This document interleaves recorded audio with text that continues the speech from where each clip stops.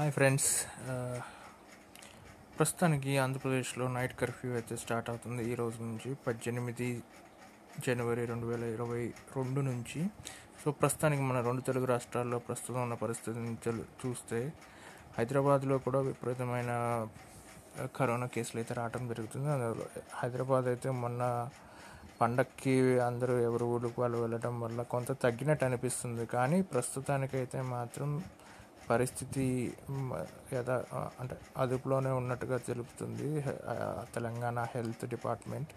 అలాగే వీళ్ళకి సంబంధించిన జీవోస్కి కొన్ని కూడా చూద్దాము. అందులో మొదటిగా స్కూల్స్ అయితే మాత్రం 8వ తారీఖు నుంచి 16వ తారీఖు వరకు అయితే వాళ్ళకి పూర్తిగా జీవో ఇచ్చి స్కూల్స్ అయితే మూయటం అయితే జరిగింది. అంటే పండగ సెలవులతో సంక్రాంతికి సంబంధించి సెలవులు అయితే దానికి ఇవ్వటం జరిగింది.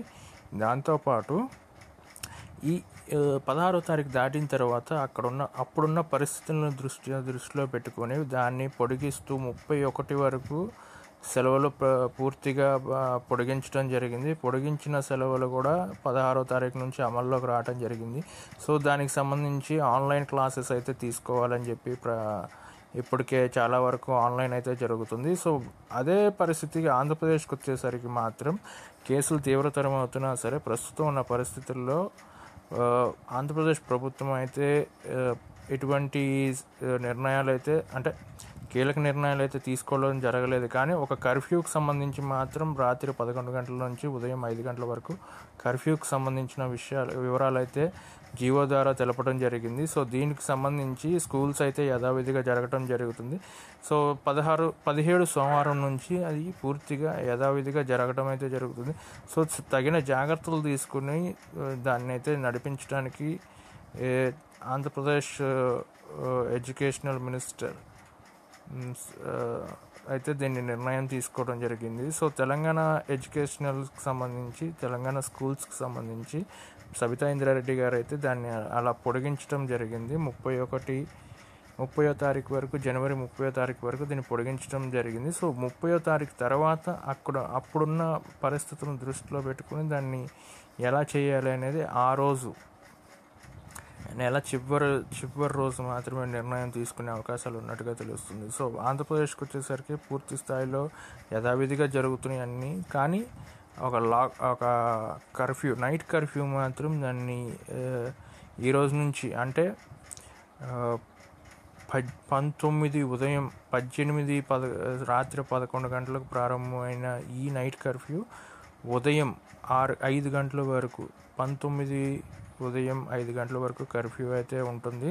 సో దాన్ని అయితే ఈ రోజు నుంచి అమలుపరచడానికి నిర్ణయం అవుతుంది. అంటే ఈ జీవోకి సంబంధించి సంక్రాంతికి ముందే వచ్చింది. కానీ సంక్రాంతి సెలవులు ఉండటం వల్ల ప్రజలు ఇబ్బంది పడతారని చెప్పి సో ప్రయాణికులకి వాళ్ళకి వెసులుబాటు ఇవ్వాలని చెప్పి 18వ తారీఖు నుంచి అయితే దీనికి సంబంధించి పూర్తి స్థాయిలో 18వ తారీఖు నుంచి దీన్ని అమలు చేయటం అయితే జరుగుతుంది.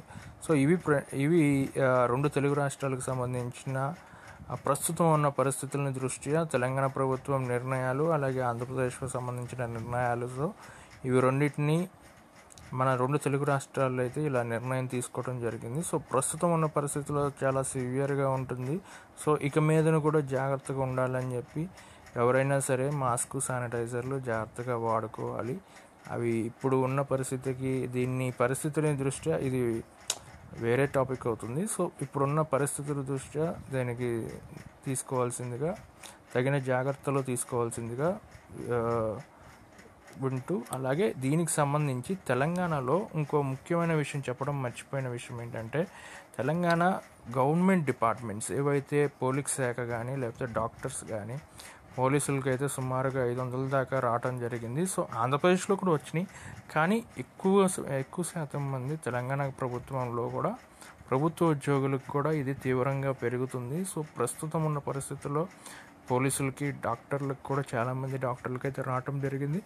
ఆంధ్రప్రదేశ్లో కూడా ఉంది. కాకపోతే పూర్తి స్థాయిలో ఇంత బీభత్సంగా అయితే లేదు. కానీ కాకపోతే ఆంధ్రప్రదేశ్లో కూడా పూర్తిగా కాకపోయినా పాక్షికంగా అయితే కొంతమంది పోలీసులకి, అలాగే ప్రభుత్వ ఉద్యోగులకి, డాక్టర్లకి అందరికీ రావటం అయితే జరుగుతుంది.